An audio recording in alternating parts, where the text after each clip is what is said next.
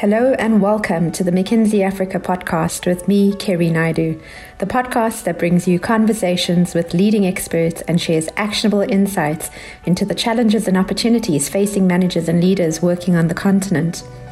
In this episode, we're focusing on using digital tools to help transform African agri-food systems with a view to enhancing food security.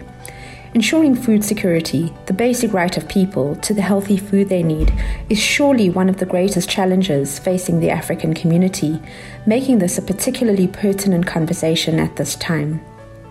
Recent estimates of food insecurity on the African continent have suggested that as many as 73 million people are acutely food insecure, and this number is climbing. COVID-19 is of course exacerbating the problem, with food imports, transportation and agricultural production all hampered by its fallout. I'm confident our guest in today's episode can shed some light on how the scenario can be turned around, and I'm delighted to be joined by Amandla Ukumbaka, an expert on the subject and co-author of a paper titled How Digital Tools Can Help Transform African Agri-Food Systems, which you can find on our McKinsey website. An economist by training, Amandla is an associate partner in our Nairobi office. She is the leader in our Africa agriculture and consumer packaged goods practice and plays a pivotal role within the McKinsey Center for Agricultural Transformation. Amandla, welcome. It's lovely to have you join us today. Thank you, Kerry, for having me today to talk about my favorite topic, agriculture, in my home, and my favorite region to talk about in Africa. It certainly does seem like an opportune time for this conversation. We've seen a really vibrant energy in the ag tech space across the continent in the past 5 years. And COVID-19 has really accelerated uptake of technology across many sectors, including in agriculture, both the private sector and governments that are reaching for greater clarity and real-time data to help them make decisions around food security. So I'm optimistic there's real potential to build on that momentum. Before we delve into how digital tools can help, can you bring us up to speed with the current lay of the land? What kind of agri-tech is there on the continent, and what sort of impact is it already having? In sub-Saharan Africa alone, there are more than 400 unique digital agriculture solutions in use, including financial services and insurance, market linkages, making sure that farmers and other producers have access to markets, supply chain management and logistics, advisory and information services. There's a lot around e-extension, for example, as well as business intelligence and the data that allows farmers and ag businesses to make better decisions. In Kenya in particular, Kenya is known as a silicon savannah across lots of sectors, but several ag tech companies have recently closed important Series A and B rounds, including one led by Goldman Sachs recently. The innovation pipeline is really, really exciting, but getting digital solutions to scale, which we consider to be 1 million users or more, is quite challenging. Just give you some stats on the lay of the land. Of these 400 digital solutions, 20 of them alone account for more than 80% of farmer registrations, and only a handful of these have more than 1 million users at scale. Farmers are not the only intended users of these applications, but they're a really critical stakeholder to consider, and where I'll focus most of my time today. The bulk of these applications have less than 30% of active users and really struggle to be financially viable. In short, while there's a really exciting innovation pipeline, many of these applications fail to scale, and many of them fail to improve the lives of farmers and the other end users that they are targeting. Why exactly is it so difficult for them to succeed? Kerry, put simply, availability of these tools does not guarantee smallholder farmer uptake and adoption. It's not a case of build it and they will come. For farmers, as I mentioned, farmers are not the only end user of these digital solutions, but the ones that I will focus on. In order for them to uptake these solutions, they need to see the added value for them as end users. This could mean that using a digital tool improves crop yields, boosts their profits, or reduces input costs and crop loss. And even when you do demonstrate this added value, very few farmers are willing to pay for digital applications without a clear impact to their financial outcomes. Second challenge, I guess, as we think about it, is that farmers need a combination of both in-person, face-to-face support from extension officers and other field officers, in addition to the digital solutions. There are few substitutes to this sort of last-mile support that can really tailor digital tools to farmers. Yes, I can see that those factors would play a key role as you're dealing with people. It's not all about the tech. Are there any other difficulties that are contributing to this challenge? Carrie, you're absolutely right. Even if you have a working tool that in theory farmers want, there are several other challenges to overcome to increase adoption and uptake of these digital solutions. The biggest barrier actually being basic access. I'll define access in three ways. The first is really about access to power. Half of sub-Saharan African citizens don't have access to electrical power. There's a lot of creative solutions in the field right now around solar and mini grids to make that happen, but you need to be able to charge your phone. And phones are the devices that most farmers would be accessing these digital tools on. The second is actually the cost of a device. The average cost of an entry-level second-gen or third-generation wireless device is more than 70% of the monthly income of a farmer in the region. Compare this with about 17% in India. While the cost of devices is coming down significantly, in fact, now in market, you could probably get a smartphone for about $20 to $30. That is still a significant share of the income of the average farmer. And the final is really around network coverage. So if we think about network coverage in urban areas across the continent, which is about 70% versus 40% in rural areas where most farmers live and work today, there's really room to improve that network coverage and accelerate adoption. To be clear, these challenges of access are things that are rapidly changing across the continent. Data costs are coming down. Investments to support network coverage are going up. And I hope that we'll look back in a couple of years and be proud of the progress we've made on access. But we still need to think about this as a real barrier to increasing adoption, alongside areas like digital literacy, data accuracy and usability, and things like just tailoring content for local context, making sure this content is available in local languages. Governments have an important role to play here in creating an enabling environment, including investing in some of the data infrastructure like farmer registration to make all of this possible and regulation. But there's a lot of work we need to do, even if we have working digital tools. Given the extent of food insecurity on the continent and the challenging context and obstacles to rolling out digital solutions you're describing, why the optimism? I am an eternal optimist. I believe so much in the power of digital to transform, support transformation of ag food systems across the continent. And despite these challenges, our research as McKinsey and our experience serving private and public sector agriculture clients across the continent shows how powerful digital solutions can be to accelerate ag transformation, particularly if they're designed to directly support outcomes that farmers care about, right? So if a tool is directly supporting increases in smallholder farmer incomes, and it's not an add-on or an isolated digitization effort to try and modernize, then we can see real legs for digital solutions to support ag transformation. We're optimistic because of the examples we've really seen and be part of. If we call them very specific use cases, right? These are projects that have a clear beginning and a clear end and apply a digital or advanced analytics solution to achieve a measurable benefit. With very specific use cases we've seen deployed, there is a chance to support food security outcomes across the continent. Please tell us about some of these use cases and the type of outcomes they support and how you came across them. Absolutely. So we conducted a scoping exercise of over 20 countries around the globe, 6 of which were in Africa, to identify 10 use cases that we believe had the potential to accelerate ag transformation, one, but 2 that also had a very clear government role for implementing or scaling.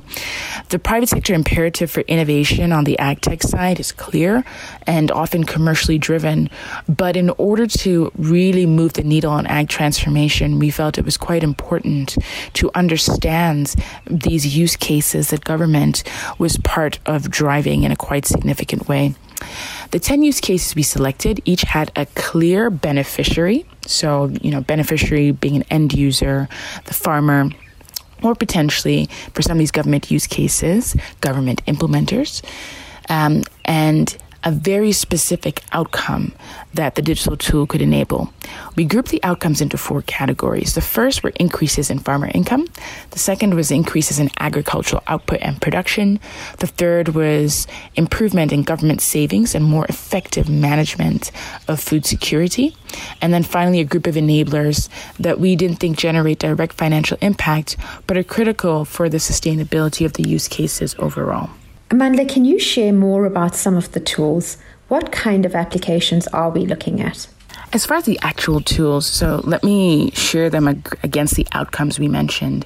As far as increasing farmer incomes, one example of a tool is a market information system that provides farmers with the regular crop market prices that we can geolocate to the markets that are nearby where their farmers are and reduce market information asymmetries. It's a lot of words to say. If I wake up one day and I have X kilos of bananas I want to sell, I want to get on to some sort of tool that will show me the price in the market that's 5 kilometers away is X. The price that is in a market that's 10 kilometers away might be 2X. And then I can do the math as a farmer, and if I want to incur the transportation cost to go to the further market in order to get the higher price for my produce.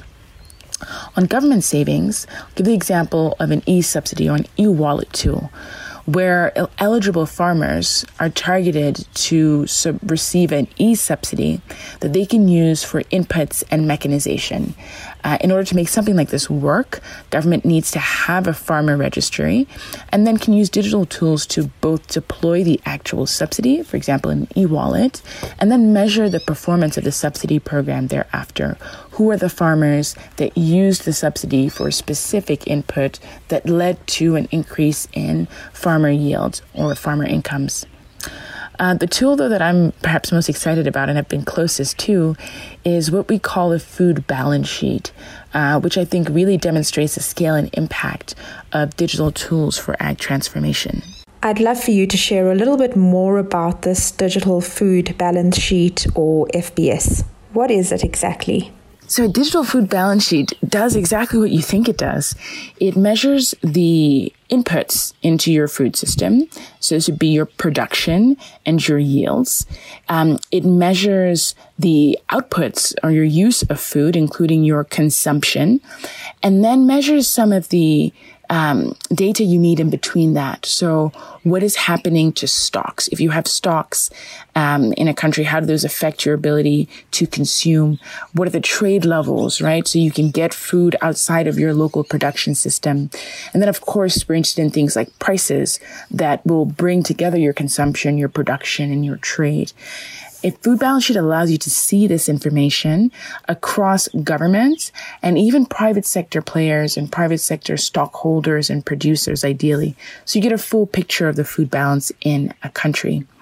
A well-functioning FBS can support national food security by providing accurate and reliable information for policy decisions on the food reserve. So how much stock do you need to release from the food reserve to cover the citizens and people that will be affected by upcoming droughts or floods and production levels there. But can even be used for trade decisions, because if you know how much surplus or deficit you will have and at what price those commodities are trading for in the region, as a government, you can make decisions about what to trade. As a private sector trader, you can make decisions about what to trade as well. The government of Kenya recently moved to digitize its food balance sheet in line with its 10-year ag transformation strategy. And within 12 weeks had actually completed all the steps necessary to define, design, and build a minimal viable product for the FBS, which is already in use. At scale, the FBS is expected to reduce spending on food reserves by up to 3% annually, while improving the ability to report on agricultural data. Amanda, could you share with us some of your observations and key learnings from watching these kinds of transformations being rolled out and reading about these kinds of transformations? across the globe and in emerging markets? There are a number of lessons that can be learned from Kenya on the FBS or other digital tools in agriculture where we ourselves have supported countries across the globe, including in emerging markets. So the first lesson is really about the importance of demonstrating quick wins. Quick wins give you momentum to get more resources, to get more people excited, for people to take risks and be more creative and innovative in the next round. And I'll give you one example from an East African ministry that we supported through the COVID-19 pandemic. This ministry had been planning to build a tool to track production of key commodities nationwide as part of a broader effort to digitize manual data collection for some time. But momentum before the pandemic broke out to do this work was just lacking because the use case for the data was not particularly clear. Stockpiling data, historical data for analysis, helpful over time for annual reporting, but the urgency to be able to see this data in close to real time on a weekly basis just really wasn't there. When the pandemic broke out, it highlighted the importance of a tool that could monitor food supply across the country in real time or near real time. In only 6 weeks, the government had developed a food production tracking tool and expanded it to track indicators, including food prices. This tool permitted the data to be visualized in close to real time and viewed by senior ministry officials. That has catalyzed efforts to build more real-time visualizations for decision-making beyond food prices, beyond production. And so this momentum we've really seen lay a strong foundation for subsequent scale-up efforts for digital tools like this. That's really a great story, Amandla. You mentioned it demonstrated one of the key lessons you've learned. What are the others? On some of the other lessons, lesson 2 is really grounding the digital agenda and government priorities. A digital strategy must be centered in the transformation priorities of the government more broadly. Now, it's not to say that every single government needs a very structured 10-year transformation plan like exists in Kenya, plus a super well-articulated digital strategy. But it's to say that any digital investments need to have a very clear priority they're supporting. If that is increasing smallholder farmer incomes, if that is increasing agricultural output, because then it will have accountability within government for delivering results. Lesson 3 is about choosing partnerships carefully. Governments may want to partner with private sector and development partners where incentives align, but public-private partnerships can raise important issues in this space, including the commercial terms of using data, data privacy, data ownership rights. These are all really complex issues that can impact the design and timeline to develop tools, ultimately impacting the beneficiaries. So it's really important to carefully consider which partnerships make sense for which digital tools. Lesson 4 is really about applying agile thinking to design digital products. Agile ways of working, which is really around fast decision making, early user engagement, rapid iterations or sprints, as opposed to waiting for a perfect tool to deploy in market, is a domain that's often thought about in the private sector for innovation. But I've seen the power of using agile methodology in governments to engage users early. Data sources don't need to be perfect. An agile methodology applied in government in some of these use cases is starting with a sufficient database to build a working product and a clear plan to improve data sources over time. Getting an MVP or minimum viable product out there and getting user feedback is a really powerful way to make sure that you're designing a tool that works. Remember at the beginning we said, it's not in this space, it's not about build it and they will come. You need to build with a user in mind, and the more feedback you can get from that user as you build a tool, and the shorter your design sprints, the more iterations and opportunity you have to really tailor the tool for use and to see it sort of in real time and make those improvements. Could you share with us an example of an agile approach or MVP you came across in agri-tech? Sure. And let's move to a different part of the continent. I get very comfortable when we're sitting in East Africa. So there's a Southern African country that that was really trying to understand how to increase agricultural output across the country, which crops grow in which regions best, and wanted to do a rapid land optimization study and model to figure out the highest economic potential across the country's major agroecological zones. Put simply, if you think about grapes, for example, grapes that grow in warm climate regions often are juicier grapes. They're more ripe fruit flavors and they have less acidity because of the warm climate in that region. So a certain region of the country might just be better at growing grapes of this nature and therefore able to get a better price and for that particular crop and commodities. That's the kind of work that we were doing.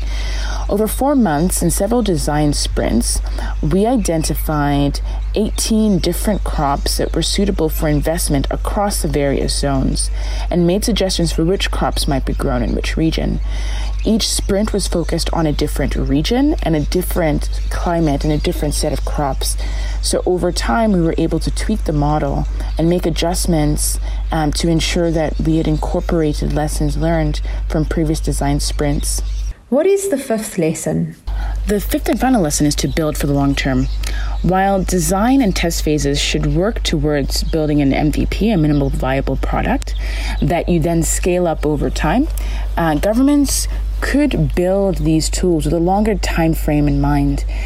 When you think about building for the long term, it means having a budget that anticipates running for 3 or more years, oftentimes beyond a single administration.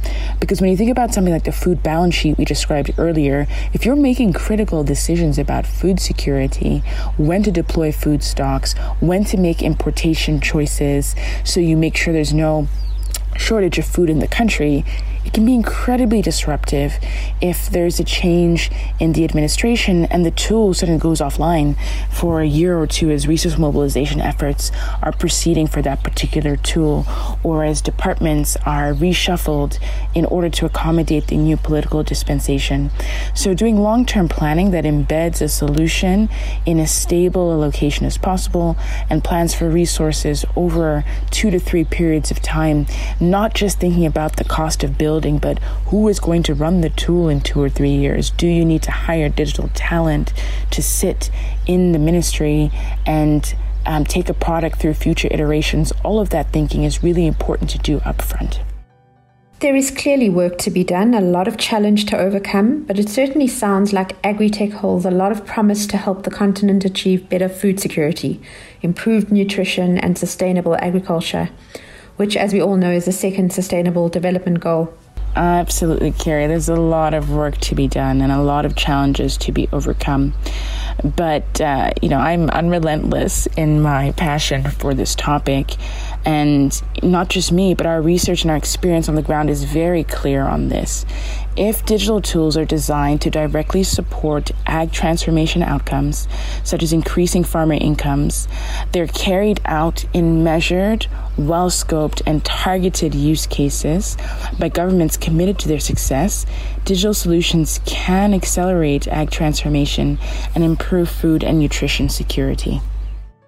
Amandla, thank you for offering us your thoughts and perspectives. It's been such a pleasure talking to you. Any last thoughts for our listeners?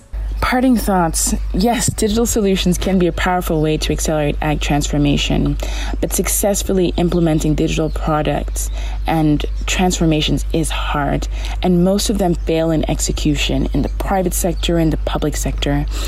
Governments cannot tackle all the challenges we've discussed today at once. Carrying out a handful of well-scoped and targeted use cases in manageable sprints, I think, is one way to begin to address these challenges and make measurable progress to using digital tools to support ag transformation. On that note, thank you again, Amandla, and thanks to you, our listeners. We hope you enjoyed today's episode of our McKinsey Africa podcast series. If you'd like to learn more about this particular report, we encourage you to visit our insights page on mckinsey.com, where you may also find links to our latest insights. We also encourage you to follow us on Twitter by searching our handle @McKinsey Africa, and follow us on LinkedIn by searching McKinsey Africa. Thanks again for listening, and we hope you can join us again soon.